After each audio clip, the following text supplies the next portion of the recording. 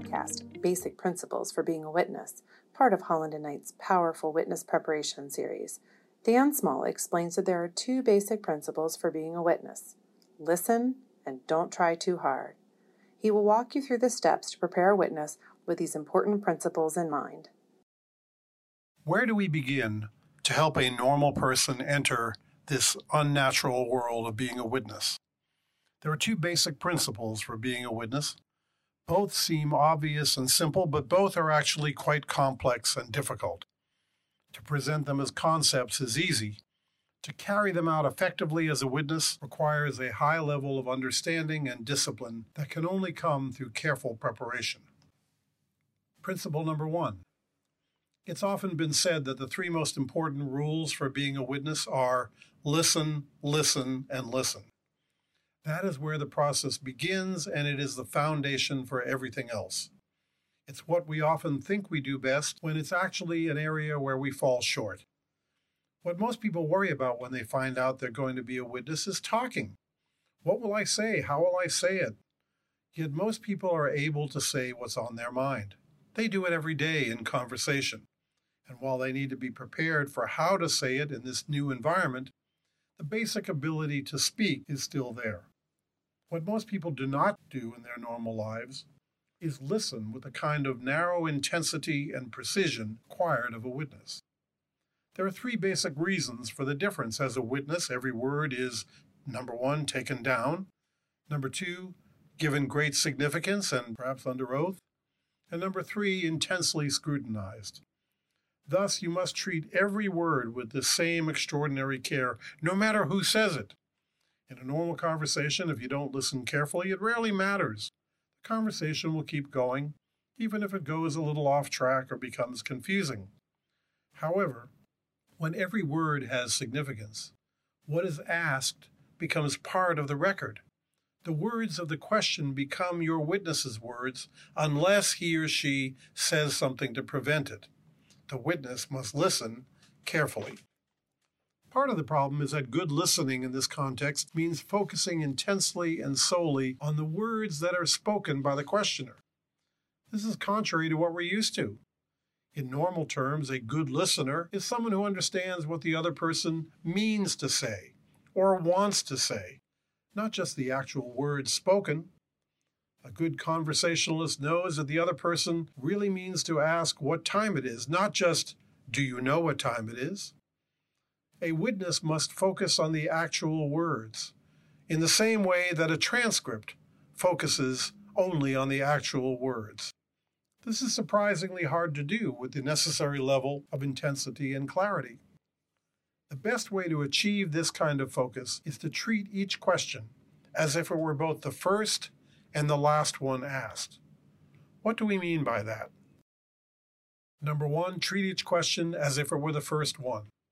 In a normal conversation, if you say something once, you assume that the other person will put whatever else you say later in that context. A witness doesn't have that luxury. Each question and answer will be examined and picked apart in isolation. This out-of-context scrutiny has two key results. First, you have to put the prior questions out of your mind and listen only to the question at hand. Don't blend this question together with previous ones. Second, if there are facts or explanations that are essential to this answer that you've already been asked, either clearly refer back to your previous testimony or restate the facts. It's not unusual in testimony to have repetition, and it is clearly not the fault of the witness. However many times a questioner chooses to bring up a subject, the answer remains the same. If the questions are repetitious, and they often are, then the answers must be repetitious. Number 2, treat each question as if it were the last one. Too often, witnesses get caught up in guessing or trying to anticipate where the questioner is going, and as a result, they don't listen carefully enough to what is actually being asked now. Consequently, the witness provides an answer that's not responsive to the question, and perhaps more troubling, an answer that opens up a line of questioning the examiner may not have been planning to ask. Every good trial lawyer or investigator can tell stories about witnesses who were so intent on anticipating where they were going that they unknowingly pointed the questioner down a whole new and helpful path that they didn't even know about. Remember also that all of the words of a question count. In this precise and artificial world, if you ignore introductory or lead-in words of a question, you do so at your peril. For example, question: isn't it true that after you found you were out of butter, then you went to the store? Answer: yes. You may have focused on the key part of the question. You went to the store. However, you have also adopted the questioner's assumption that you were out of butter, and by inference, that that's why you went to the store. If all these assumptions are not completely correct, don't answer the question. This is your statement, Mr. Witness, Madam Witness. These are your words. You should be in control. This includes controlling the pace, the tone, and the complexity of the questions. It includes, where necessary, questioning or challenging the questioner in pursuit of clear and fair questions. The first big step towards fairness is to listen with extraordinary intensity.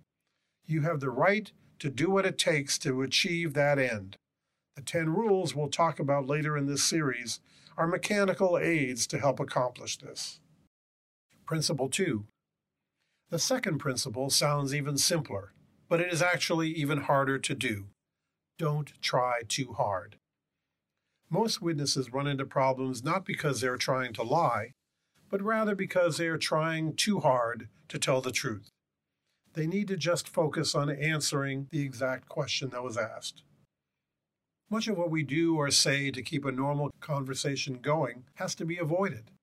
In friendly conversation, to avoid looking rude or foolish or uninformed, or just to keep the conversation flowing, we often embellish or shade our knowledge or understanding in perfectly innocent and acceptable ways. We guess, we assume, we hide our lack of memory or knowledge, we gossip, we talk too much, and we speak without thinking carefully. Changing these conversational habits is hard work, but it's essential for successful testimony. It takes a surprising amount of preparation, concentration, and internal discipline. The greatest challenge of being a witness is not making clear what you know, but rather making clear what you don't know. This is contrary to what we're used to in our everyday lives. The essence of being a good conversationalist is made up of 2 parts. First, to help the other person move the conversation along in interesting directions. And second, to be personable or impressive. A witness's goal is not to help anyone else do anything. It is only to be a truthful and efficient witness. Rather than moving anything forward, the goal is to be careful and precise and then go home. To insist upon simple questions, give simple answers, and then stop. This means that your words should be limited. In general, as a witness, you should only talk about what you absolutely remember, about what you saw, heard, or did. Anything more is going beyond what you truly know to be the truth, and it's trying too hard. Think of any case, investigation, or dispute as a jigsaw puzzle. In one way or another, the questioner is trying to put the pieces together. He or she either wants to see what the overall picture on the top looks like, or too often wants to fit his or her biased view of what it should look like. Meanwhile, inside that puzzle box is one small, strange-shaped piece that represents one witness's memory of what they saw, heard, or did on the matter. For a witness, the overall picture doesn't matter.